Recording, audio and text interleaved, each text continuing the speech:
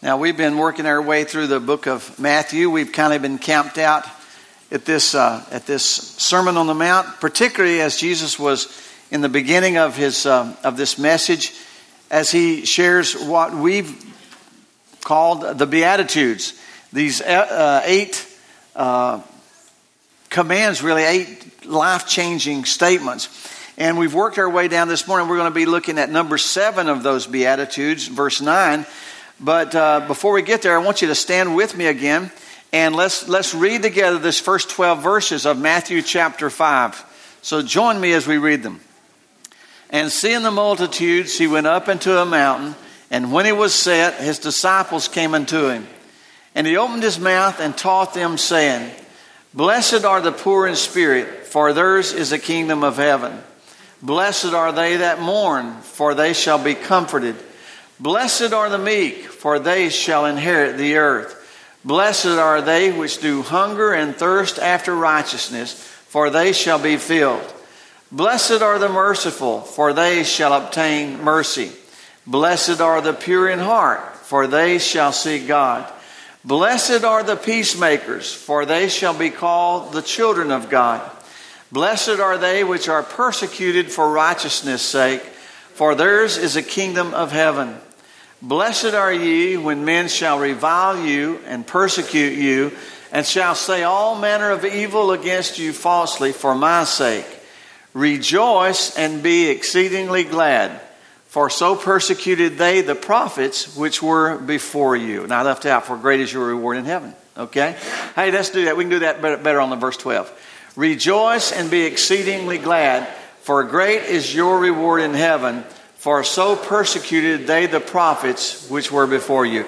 Now, Father, we invite your Holy Spirit to come and, Lord, take the word of God that was breathed by you. And, Lord, breathe it not only into our minds, but into our lives, so that we not only know more, but, Lord, that we are more like your Son, Jesus Christ. You be our teacher. In his name we pray. Amen. Thank you. You can be seated.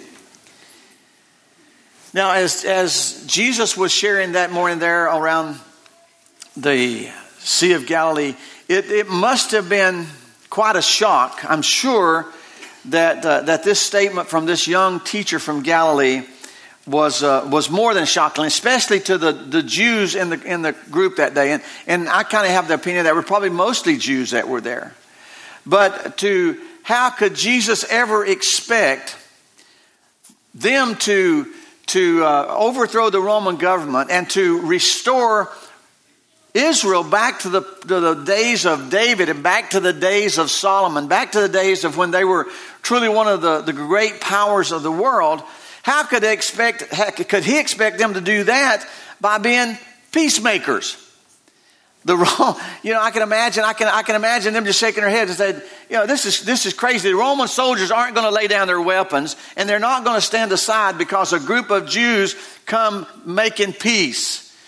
How are we ever going to kick them back to Rome by being peacemakers? They were looking for a Messiah that would come and militarily, most likely, overthrow the Roman government and again bring Israel back into world prominence. So it made no sense at all to them. Looking at verse 9 afresh this week, Blessed are the peacemakers, for they shall be called the children of God. And I thought about that. I thought, look around us today. Look at the conflict. Look at the turmoil. Look at the terrorist attacks around the world. And the question is, in light of all this hostilities, in light of all the hate, is the calling of verse 9 does it still apply to those followers of Christ today to be peacemakers?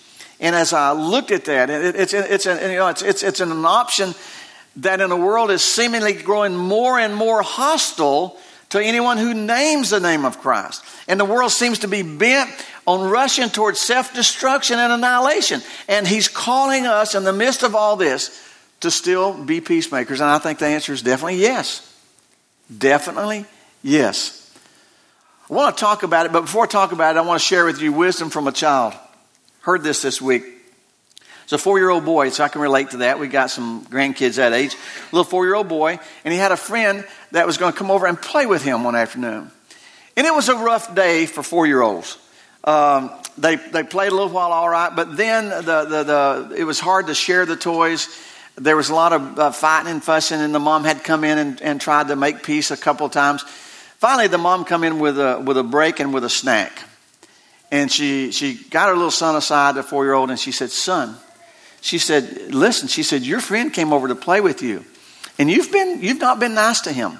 You've not shared your toys. You've been mean, and you need to do a better job of being a good host to him." And the little 4-year-old boy looked up at his mom, and he said, "Well, Mom," he said, "sometimes I'm mean, and sometimes I'm not. People are like that, you know."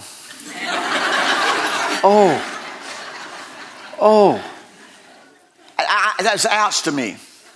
It would have been earlier in the week, and I came home one afternoon, and I just got on to a good friend for being too impatient with people that they loved. And on the way home, it's like, "Boy, you sure were impatient with him."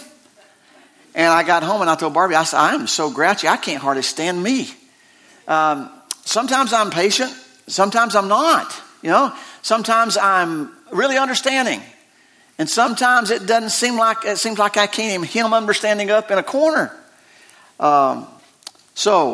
Okay, blessed are the peacemakers. As far as I can tell, this is the only time that this word is used in the New Testament, and here in verse 9.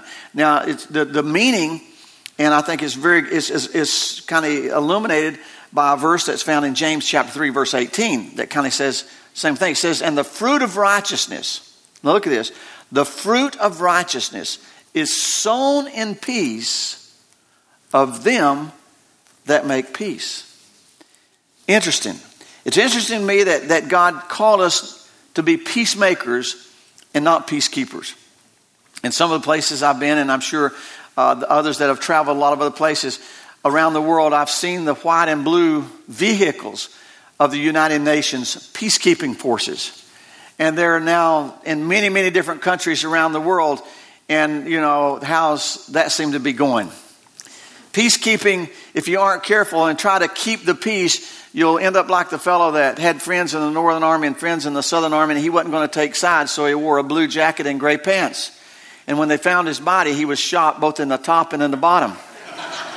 You sometimes when you try to keep the peace, you end up being in the middle of something. It's a joke. Well, scriptures are clear to us and warn us about a couple of different kinds of people that aren't peacemakers. First of all, Scripture warns us about peace breakers. Look in the book of Romans with me, Romans chapter 16. It says, "And now I make one more appeal, my dear brothers and sisters. Watch out for people who cause divisions and upset people's faith by teaching things contrary to what you've been taught. Stay away from them." Look at the next verse. "Such people are not serving Christ our Lord. They're serving their own personal interests. By smooth talk and glowing words, they deceive innocent people." And notice that the writer of this, most likely Paul, was warning them about divisions within the body of Christ, within the church. And he cautions them about that. In Proverbs chapter 16, it says, "A troublemaker plants seeds of strife. Gossip separates even the best of friends." And if we go back to verse 27 before this, we see one of the primary weapons that Satan places in the hands of people that are peace breakers. He says, "Scoundrels create trouble. Their words are a destructive blaze." If we look at this, we see that the tongue, James says, causes all kinds of problems. There's a pretty good section of Scripture in James chapter 3 that warns us about this. It says, "For in many things we offend all. If any man does not offend in word, he's a perfect man, able to bridle the whole body. Behold, we put bits in the horse's mouth that they may obey us, and we turn their whole body. Behold also the ships, they're so big, driven with fierce winds, and yet they're turned about with a very small helm wherever they want to pilot them. Even so, the tongue is a little member, and boastest great things. Behold, how great a matter a little fire kindleth. And the tongue is a fire, a world of iniquity. So is the tongue among our members, that it defileth the whole body, and setteth on fire the course of nature, and is set on fire of hell. For every kind of beast, and birds, serpents, and things in the sea is tamed, and has been tamed of man. But the tongue can no man tame. It's an unruly evil, full of deadly poison. Therewith bless we God, even the Father, and therewith curse we men, which are made after God's image. Out of the same mouth proceed blessings and cursing, my brethren. It oughtn't to be like this. It shouldn't be this way. Peace breakers. And one of the primary tools that the enemy uses to break the peace and the fellowship among the believers is the tongue. Be careful. We're warned over and over and over. Even be careful if you are framing it in the scope of spirituality. Well, let me share something with you, just for you to pray about. If that's what it's shared with you for, then take it to the Lord and no one else. No one else. It's hard to unknow things once you know them. And some things that are shared should never be shared.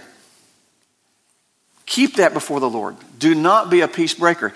He's called us to be a peacemaker, not a peacekeeper, not a peace breaker. Now, since I've taken the privilege of talking about peace breakers, before I share a little bit about a peacemaker, let me share about one more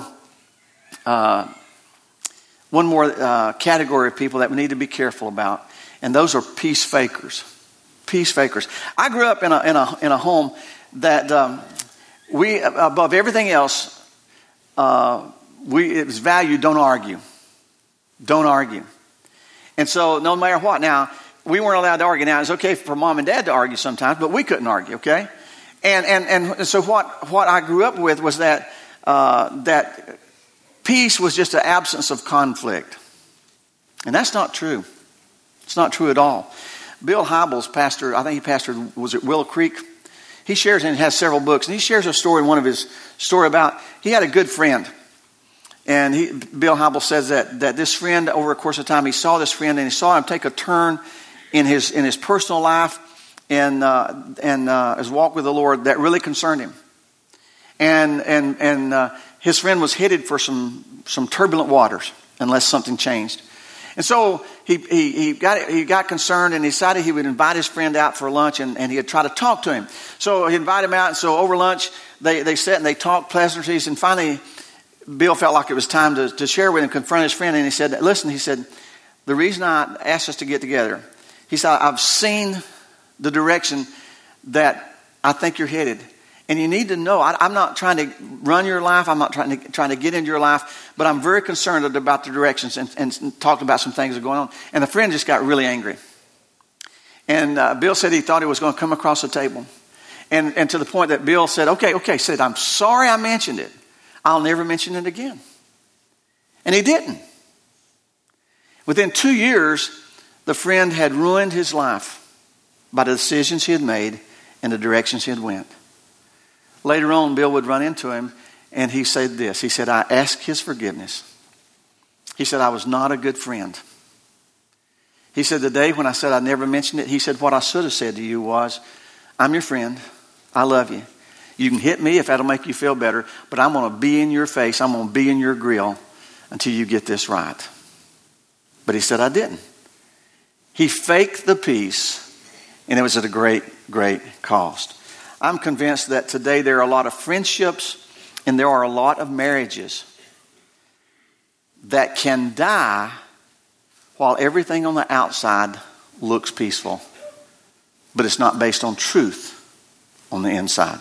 Ephesians chapter 4, some verses there said, and that you put on the new man, which after God is created in righteousness and true holiness. Wherefore, putting away lying, speak every man truth with his neighbor, for we are members one of another. Be angry, but don't sin. Don't let the sun go down in your wrath. Neither give place to the devil. Don't be a peace faker at the expense of truth. Prayerfully and lovingly share the truth. Barbie says she always reminds me, Jerry, it's a world of difference between sharing the truth in love and loving to share the truth.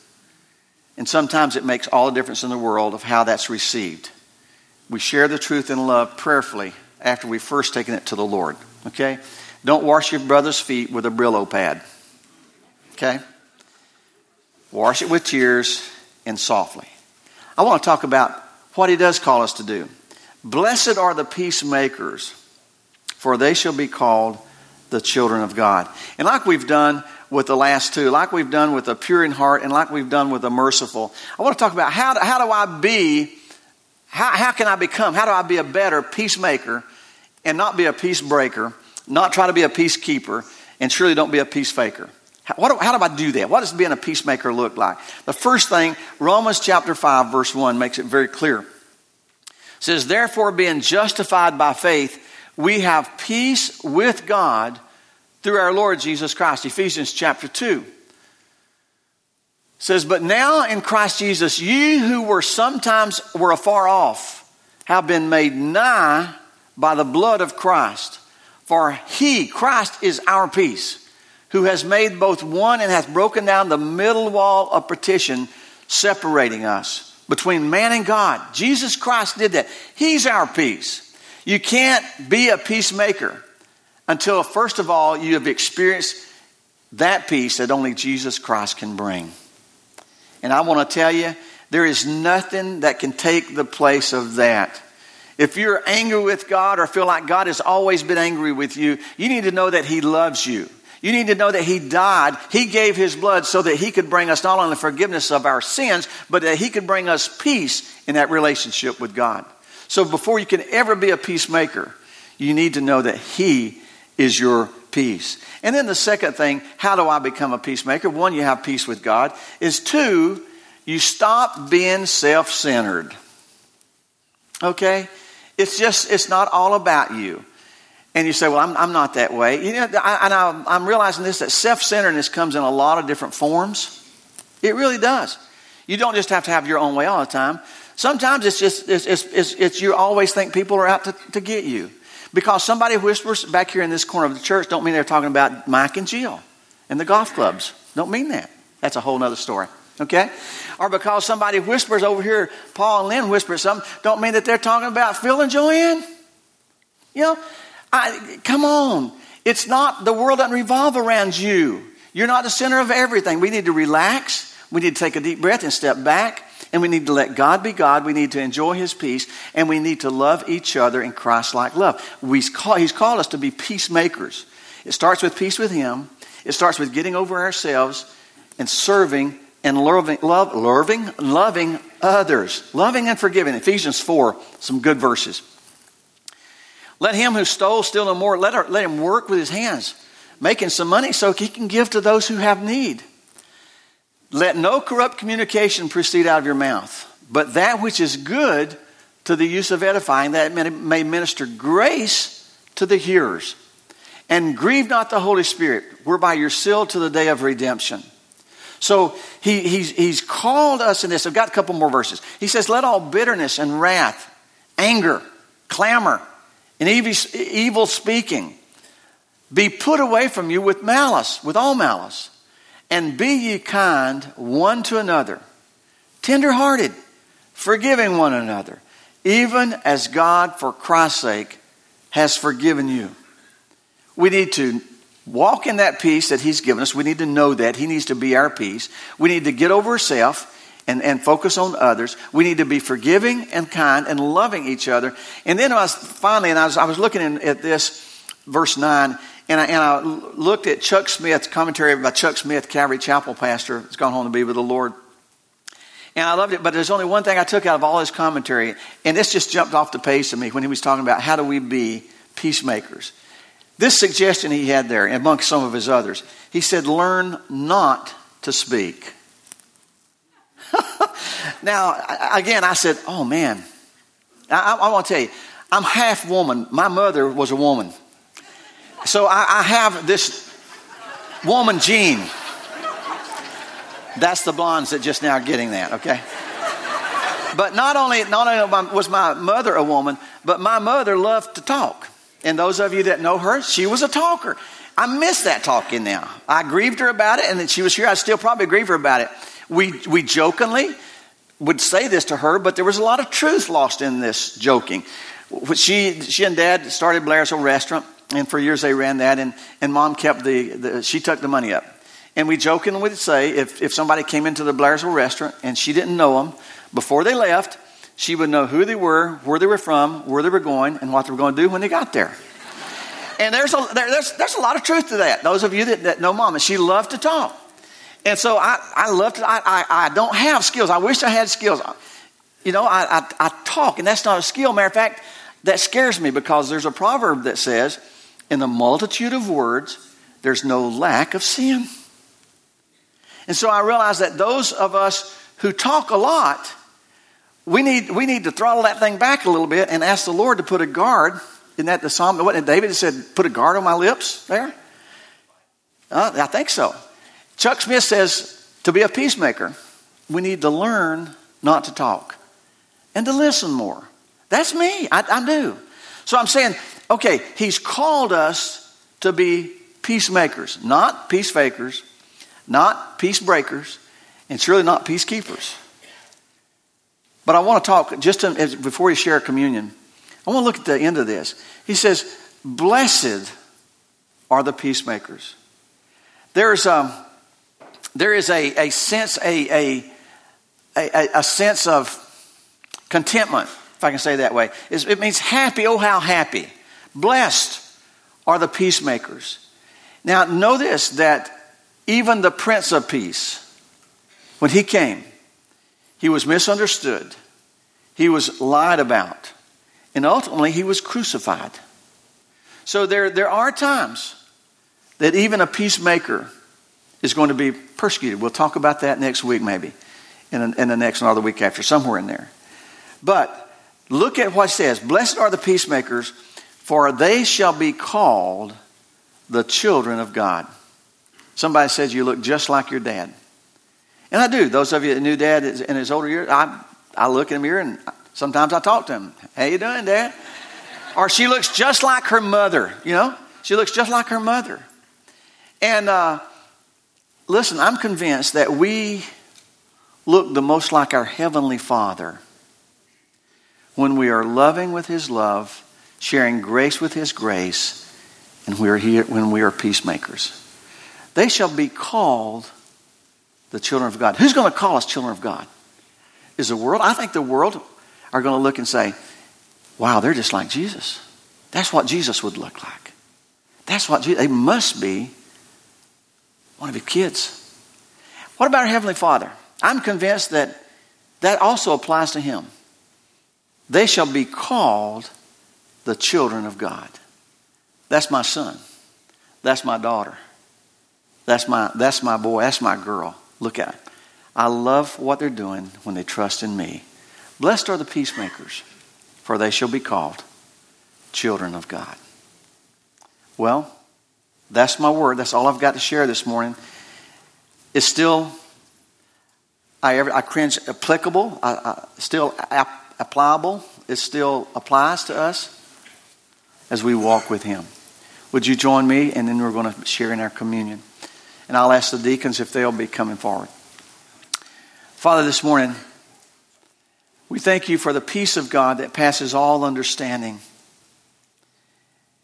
And You tell us in Philippians, when you share this with us, it comes out of a heart that's come to You, telling You what we need, thanking You for what You've done, and just committing them to You, to those things, committing our life, committing our journey, committing our walk to You. And then Your promise is that Your peace of God will guard our hearts and minds. That this peace passing all understanding. And so, Father, once we've experienced that and are experiencing that with our walk with You, You've called us to be focused on others, to be loving and forgiving, to speak less, and to be peacemakers. Father, that's what we long for. We long for being able to walk in our work, walk at school, walk in ministry, and people say, wow, that was something that Jesus would do. They look a lot like their Father. They're called children of God.